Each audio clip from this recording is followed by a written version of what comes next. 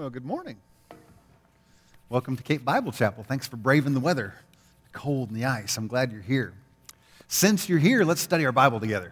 Please go ahead and grab yours.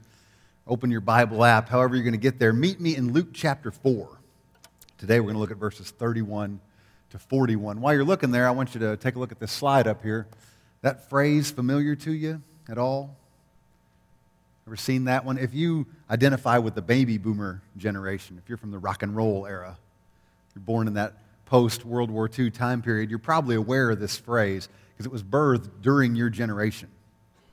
And then if you were born any time after the boomers, you've probably done more than recognize this phrase. You've grown up kind of immersed in it. Maybe you've even embraced it. We're going to talk about authority today. Specifically, as it says in the outline on your bulletin there, we're going to talk about the authority of Jesus Christ, because now there's a lot of people in this world who question God's authority.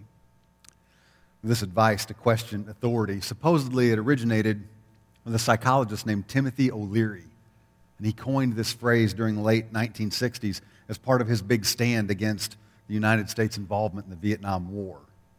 And so that, created a lot of conflict, and then right after that there was the Nixon presidency, and then the Watergate scandal, and all of a sudden question authority became a rallying cry. Now initially, and I have no real way of knowing if this is true or not, I never met Timothy O'Leary, but sources say that he really had good intentions to go along with this advice. His idea was to encourage people to avoid any false appeals to authority.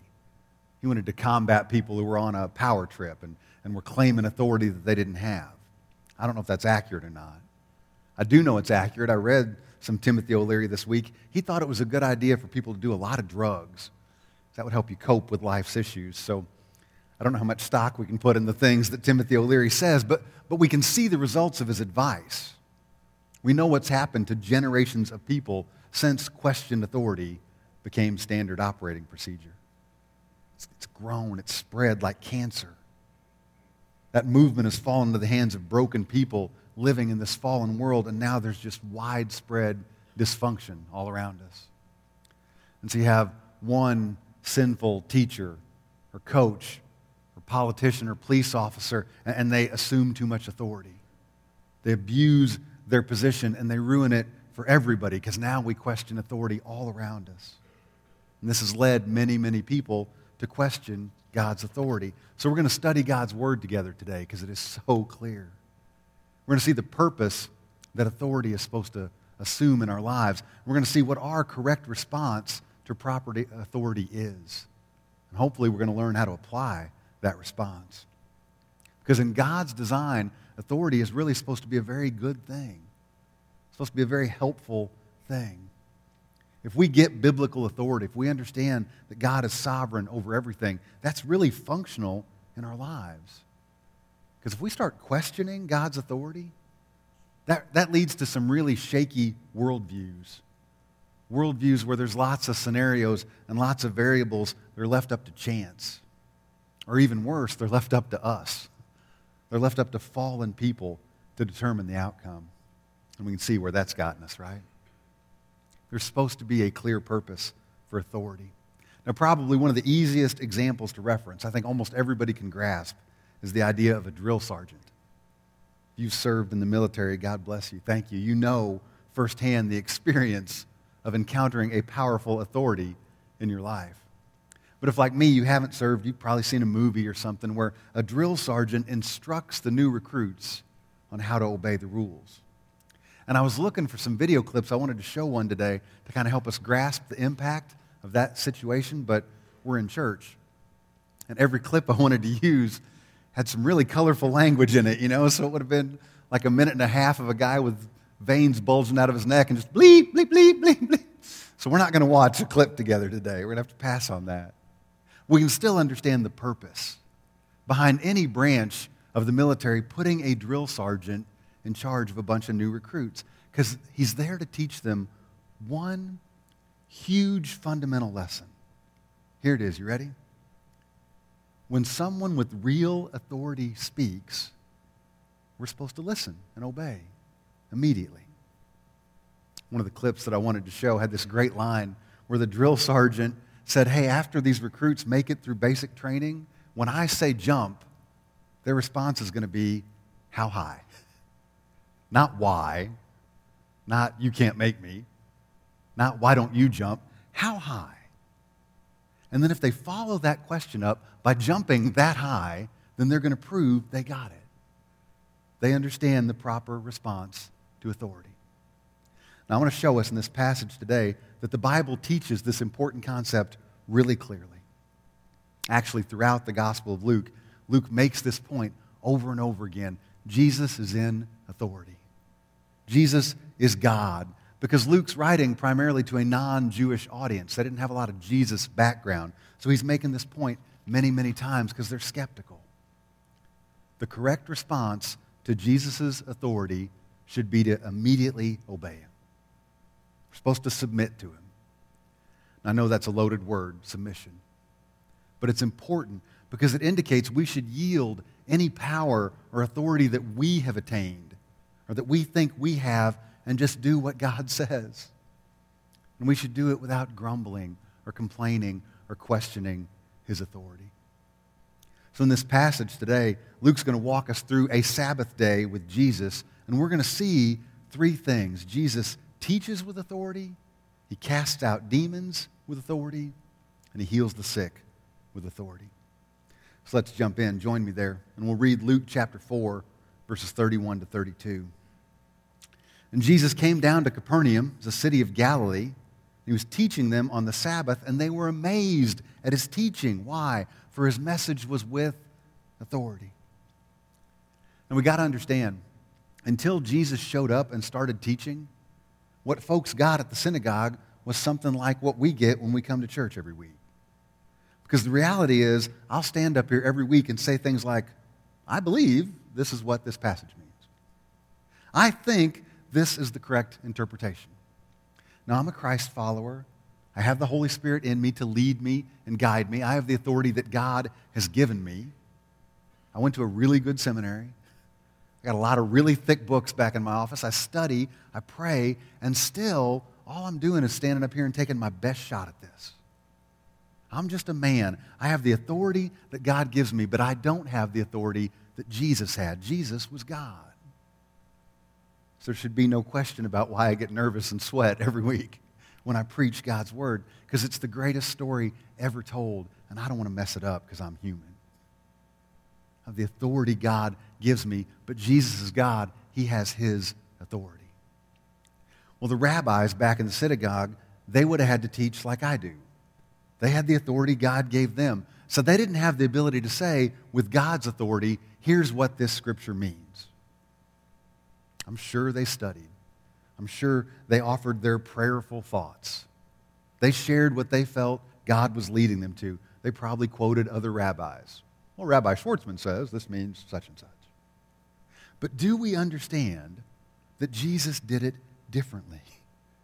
When Jesus sat down to teach in the synagogue, he taught differently. And the reason was because of his authority. I mentioned we should all read the Sermon on the Mount this past week. I hope you took me up on it. Matthew chapter 5 through chapter 7. Jesus doesn't say things like, well, if you're poor in spirit, or gentle, or merciful, then you should consider yourself blessed. No. He said we are blessed when we are those things. And he said it with God's authority because he's God.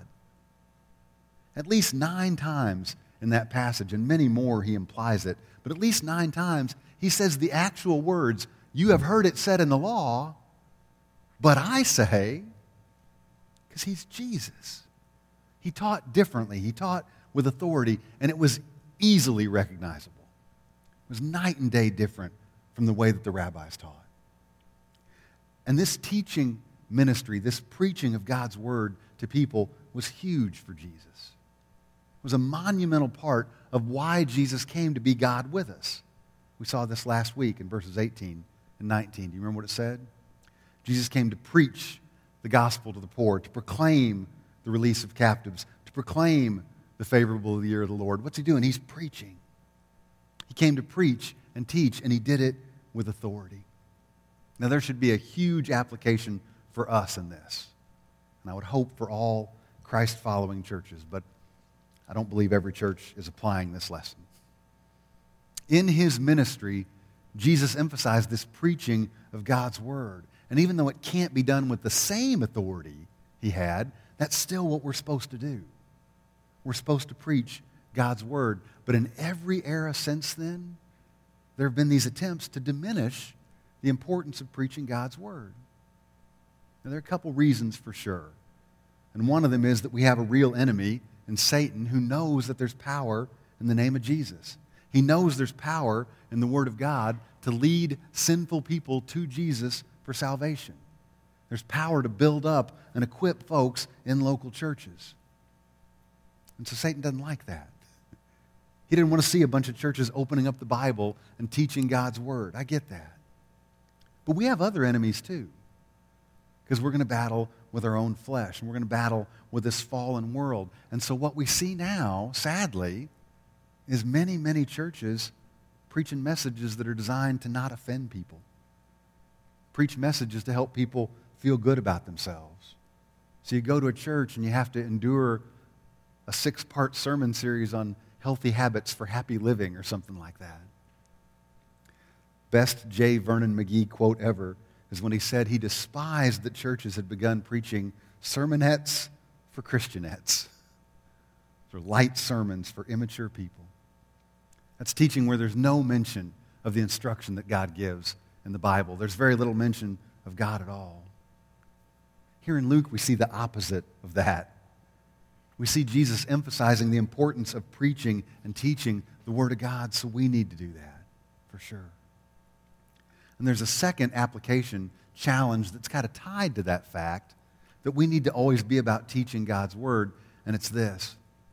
If all we do is listen to the teaching and take some notes and nod our heads and never act on the things that we learn, we never actually obey the teaching, we never submit to God's authority, then that's like God telling us to jump, and we nod our heads. And we raise our hands and we say, yes, God, we should be jumpers. But we never leave the ground. We're not truly obeying. We're agreeing. But we're not submitting.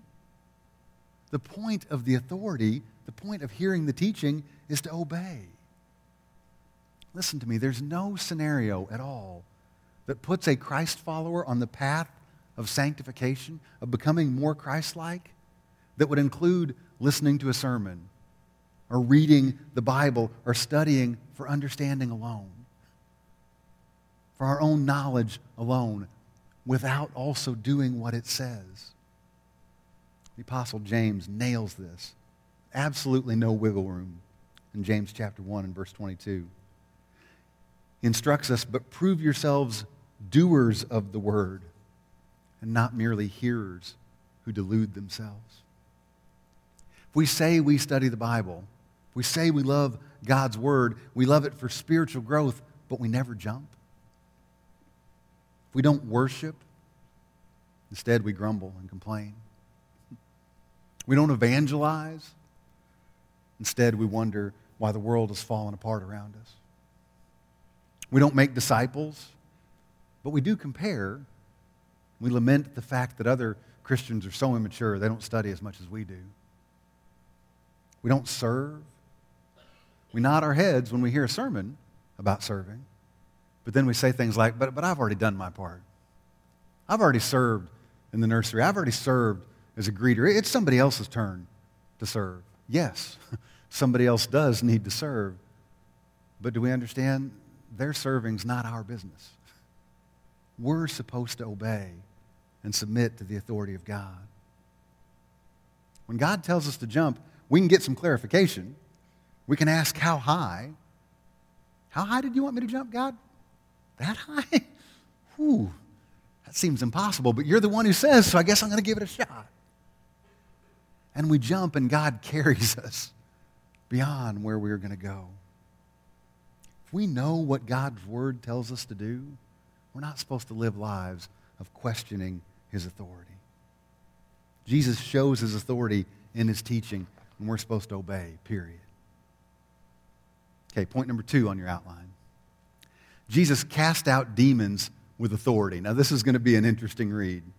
Look at Luke chapter 4. This is verses 33 to 37 with me. In the synagogue, there was a man possessed by the spirit of an unclean demon, and he cried out with a loud voice, "Let us alone! What business do we have with each other, Jesus of Nazareth? Have you come to destroy us? I know who you are, the Holy One of God." But Jesus rebuked him, saying, "Be quiet and come out of him."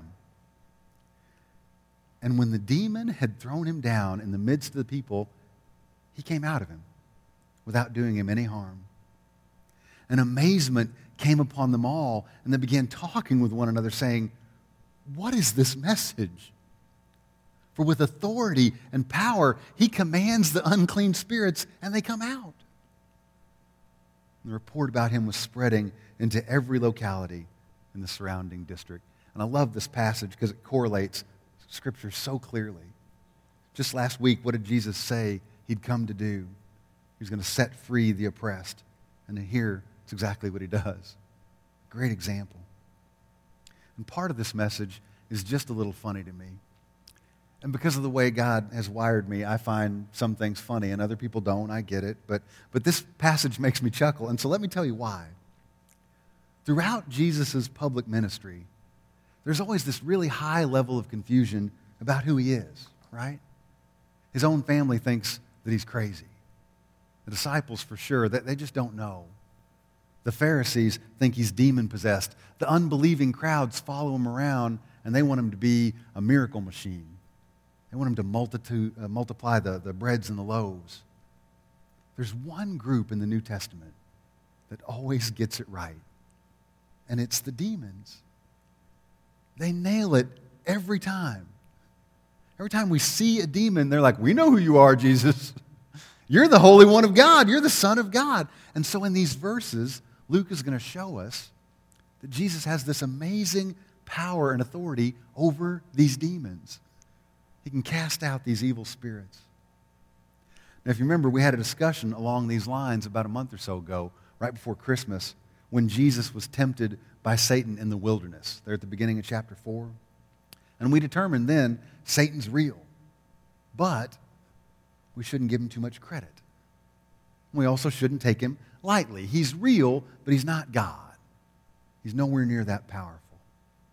Well, here in verse 33, Jesus runs into a demon-possessed man. And so we learn in this passage today, they're demons.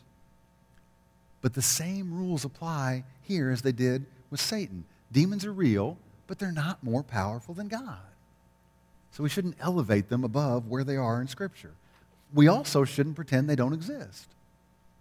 But dealing with this passage, let's be honest, it brings up some questions. And so let's try and address them practically. Because when we read the gospel accounts, you recognize there's a lot of mention of demons. And the question becomes, is that normal? Why are there so many demons in the Gospels? Well, there's a good reason that we're going to see a lot of evil spirits when we're studying about the life of Jesus Christ. In the 4 gospel accounts, Matthew, Mark, Luke, John, what we're seeing is the accounts of Jesus' life and ministry. And it is so exceptionally apparent as we study that the kingdom of God is at hand in the life of Jesus. And so what happens then? Satan goes on the offensive, right? And he wants to bring his A game. He's not leaving anything in the bag. And so he's rolling out these demons to oppose the kingdom of God. Demons are fallen angels like Satan. They're created things. They've just chosen to join Satan's team. And so they come out of the woodwork when this kingdom of God is at hand because they seek to destroy and pervert and lie just like Satan does. And so they get busy when Jesus shows up. And that's why we see him all over the Gospels. Demons are real. Now they have limited power, like Satan. The only authority they have is authority that's granted to them by God for a short period of time. And the demons get this. They know it. That's the reason these evil spirits and these demons submit to Jesus. They truly understand his authority. They're the one group that always immediately obeys Jesus. So we see these accounts of unclean spirits and talk about demon oppression and demon possession because in the Gospels, Satan and his buddies know they're entering into this battle to the death. And they know Jesus is going to win, but they're still going to give it everything they've got. Now, practically, demons will possess people who don't know Jesus. Demons can oppress Christ followers. They can't possess them because Christ followers truly are filled with the Holy Spirit. But demons will still try to drag Christ followers down. I think we understand this. So there's lots of demons surrounding the work of Jesus in the Gospels. Well, then that leads to a follow-up question. Why don't we see them around all over the place today? We know that demons are real. Should it be a regular occurrence to run into one? I think the heart of that question is, should our life be more like Ghostbusters, where you see demons flying around all over the place? And I'm going to say the answer is no. By my count, outside of the 4 Gospels, you only see 4 references to demons in the rest of God's Word. That's a pretty long timeline with only 4 recorded instances. 2 are in the First Testament. Saul gets an evil spirit in 1 Samuel chapter 16 and verse 14. And then there's some deceiving spirits in the mouth of Ahab's prophets in 1 Kings chapter 22, verse 22 and 23. Just twice in the First Testament. Then in the New Testament, twice more. We see demons in Luke's sequel, the book of Acts. There's a Philippian servant girl, and she has a spirit in Acts chapter 16, verse 16. And then there's the 7 sons of Sceva. It's like a Jewish exorcist. They run into a demon in Acts chapter 19. That's it, just 4. The vast majority of demons we encounter in God's Word, we're going to see in the Gospels. And that's when they show up as a direct attack on the ministry of Jesus. So I don't think we should obsess over the fact that there are demons in the Bible. They're real. We should believe in them. We should remember they always understand Jesus and his authority. They always know they are defeated by Jesus. So instead of us getting freaked out and focusing on demons, let's fix our eyes on Jesus. In this passage, Jesus doesn't have to do anything weird, does he? He didn't say some chant or rub any beads. He simply commands the demons to come out, and they obey. Jesus says jump. They don't even ask how high. They just start jumping. They obey just like that because the demons believe in God. And James chapter 2 and verse 19 says they shudder because they know they're under his judgment. Now, this may be the weirdest thing I've ever said in my life, and that's saying something. So I'm glad some of you guys are taking notes. But listen to me on this. These demons in the gospel, they're pretty good role models. They're pretty good role models of what obedience and submission to God is supposed to look like. Immediate. Isn't that right? It's weird, but it's right. The demons know that Jesus is God, and they immediately obey him. They immediately submit to his authority. So for sure, that's something to apply. We should seek to obey God's authority that same way. But here's another important application point. Since we're in this passage, I don't want to miss it. We need to take demon oppression, demon possession seriously, and then we need to know what to do if we would encounter one. Because we should never think that we're going to go all Ghostbusters if we encounter a demon and try and fight it on our own and expect that to work. Listen, if you don't know Jesus, you can't even call on his name and expect that to work. That's actually what happened in Acts chapter 19 with these 7 sons of the Sceva. Look at this account with me up on the screen. Acts chapter 19, verses 13 to 16. In the context here, the Apostle Paul was being used mightily by God to heal disease and to cast out demons. And so some guys looked at that and they thought, that's pretty cool. I want to try that too. I want to try that Ghostbusters thing without knowing Jesus. Look what happens in this account.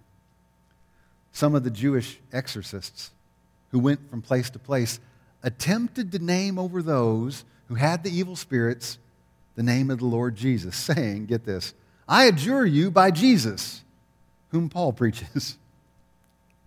7 sons of one Sceva, a Jewish chief priest, were doing this, and this is going to give you a little chill. The evil spirit answered and said to them, I recognize Jesus. I know about Paul. Who are you? The man in whom was the evil spirit leaped on them and subdued all of them and overpowered them so that they fled out of the house naked and wounded. Don't try this at home. Here's the application. If you don't know Jesus, even if you do know Jesus, don't mess around with demons or anything like it. Occult practices, fortune-telling, Ouija boards, seances, don't do it. Why would you go around looking for confrontations with demons? They're real. But here's the truth. If you're a Christ follower and you do encounter someone who is demon-possessed or demon-oppressed, the thing that that demon cannot stand up to, listen to me, cannot stand up to is the strong name of Jesus Christ. They know. They know they've already lost. They submit to his authority.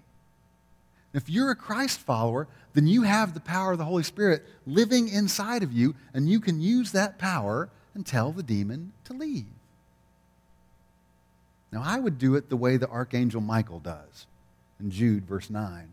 It's a really good passage for instruction, because even though Michael is, an angel, he didn't try to fight Satan off by himself. What does he say? Look here at Jude 9. But Michael, the archangel, when he disputed with the devil and argued about the body of Moses, did not dare pronounce against Satan a railing judgment. Look what he said. The Lord rebuke you. We can do that. I would never go up to a demon and say, I, James Green, rebuke you. That's goofy. But I would say, by the power of the Holy Spirit, Jesus Christ rebukes you. The Lord rebukes you. Demons are powerful. We don't want to mess with them. One demon-possessed guy takes out 7 guys here in Acts chapter 19. They can be scary for us, but hear me, we shouldn't live in fear. We don't have to. Because what does the Bible teach us? Look at 1 John chapter 4 and verse 4. This is totally in context. You are from God, little children, and you have overcome them. He's talking about the Antichrist. He's talking about these evil spirits. You've overcome them because greater is he who is in you than he who is in the world. There's your application. The power to overcome demons is not in us. It's in God through Jesus Christ and his indwelling Holy Spirit that's in us. So Jesus teaches with authority. He casts out demons with authority.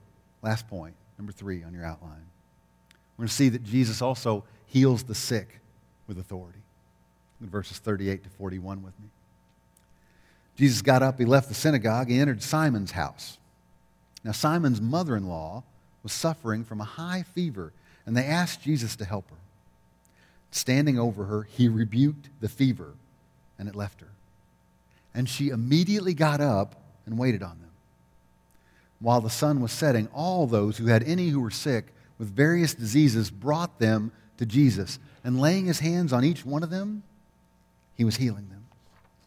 Demons also were coming out of many, shouting, "You're the Son of God!" See, they always get it. But rebuking them, he wouldn't allow them to speak because they knew him to be the Christ. Okay, this is phenomenal, and I love this. Luke is recording Jesus exercising his authority on this Sabbath day, and Jesus leaves the synagogue, and he goes over to Peter's house. Simon is Peter. Because Peter's house kind of became base camp for Jesus. He was rejected in Nazareth by his own people, so Capernaum kind of becomes Jesus' adopted hometown. And Peter's house is at the center of this ministry. And Peter is a married guy. We know this from context because he had a mother-in-law. That's how you come to have a mother-in-law, by getting married. You probably wouldn't just sign up to have one without the benefits of having a wife. That's all I'm going to say about that. Because I've never had a single guy come up to me and say, man, what I'm really looking for is a mother-in-law. I said I was going to leave it alone, and I didn't, but I love my mother-in-law. Just know that. But Peter's mother-in-law was really, really sick, right? This is Luke, the physician, recording this. And when it says that she has a high fever, most likely, because I don't have God's authority, I don't know, but most likely It means she has a fever that won't break, and it's serious. She could die from it. Now, is this a problem for Jesus? No. Because he has the authority to heal the sick. So much in the same way that he rebuked the demons, he walks over and he rebukes this fever. And Peter's mother-in-law is miraculously healed. Now, this is a miracle on a lot of levels. We read the Bible too fast sometimes, and we miss some things we're supposed to catch. It's amazing enough that Jesus can rebuke sickness. That's incredible. But just think about what happens when you're sick, right? If you have a high fever today, God works through doctors and medicine. So you go to the doctor and you get some medicine, and what happens? You start to get better. But do you immediately get better as soon as you take the medicine? When you start to take the medicine, do you just jump up and feel 100% and start making dinner? No. We go through a process. When Jesus heals Peter's mother-in-law, she immediately gets up. That's what rebuking sickness does. And she starts to serve. It's a miracle. And it's important to this story because Peter's mother-in-law is supposed to be our role model here. She's a better role model than demons because she's just a mother-in-law. I said I was going to leave it alone. I did. She understands authority. She understands the proper response to God's authority. She's healed. What happens? She immediately gets up and engages. Now we know the word of God spreads fast. And so in verse 40, after the sun sets on the Sabbath, it would then be okay to carry people to Jesus. You couldn't do it before dark because that would be like work. But as soon as it gets dark, what do? They start carrying people to Jesus. These patients start piling up. It becomes a long, long day for Jesus. We're going to see this in the passage next week. He needs a break after this. But just think practically, if you had a loved one who was sick, or you knew somebody who had a disease and you love them, and you know what Jesus is doing over at Peter's house, isn't that what you'd do? You'd go get your loved one and you'd pick them up and you'd carry them and you'd say, hey, did you hear Jesus is over at Peter's house and he's healing people? Let's go. And Jesus heals people. And he casts out demons because he has the authority to do it. And if you'll notice, he rebukes the demons because they always get it right. They're loudly describing him to be the Son of God. Why does he want him to be quiet? Because Jesus didn't come to this earth to have demons recognize him as the Messiah. He came so that we would.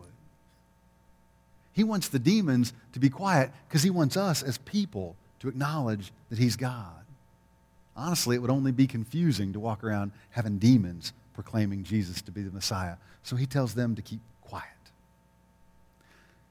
Now, what's the application here? As Jesus heals the sick and he casts out demons with authority. We've got to ask some questions, right? Do we believe in sickness? Sure we do. Do we believe in demons? Well, you can't interpret the Bible literally and not do that, so yes, we do. So the question then becomes kind of a two-parter. Do we believe that Jesus has the power and the authority to heal people? And does he still do it? Well, for sure, Jesus has the power. So if we're asking the question, honestly, that question's probably pretty personal. We probably have some experience, and we say something like, well, my child was sick, and I prayed for them to be healed, and they died. Why didn't Jesus heal my child? My mother got cancer. Why did she get cancer and die? Doesn't Jesus heal people anymore? And listen, those are hard scenarios. Those are sad stories, I understand. And when we encounter people who have those stories, we need to weep with them. We need to shepherd them. We need to be with them. But we also need to remember Jesus came with a bigger picture in mind. He was preaching about an eternal kingdom. His kingdom that will never end. And some people may be healed here on this earth. That's right. But those who aren't, as long as they profess faith in Jesus Christ, they will be healed. All Christ followers will be healed, right? Because in heaven, there's no sickness, there's no tears, there's no death. God is a God who heals. He does. That's who he is. And we can be involved. We can support God's healing process because we can pray. But God's will is what we need to pray for God's will to be done. And maybe you're like me, we can lay hands on people while we pray, like Jesus does in this passage. And I think it's so incredible. I personally have seen the results of miracles that God has done over praying with people and praying for people and laying my hands on them. But listen, the miracle had nothing to do with me laying my hands on the people, right? There's nothing magical in my touch. If I've prayed for you, I guarantee you know this, I like to put a hand on your shoulder, I put my hand on your back, I put my hand on your head, because we're not designed to be alone. And a lot of people, when they come and they share a prayer request, they feel alone. They feel lonely and they're scared. And so that ministry of touch is really important for those people. But understand, when the elders lay hands on somebody, when I put my hand on your back, when I'm praying for you, I'm not healing you. God is the one who heals. I'm praying for you, and God is healing.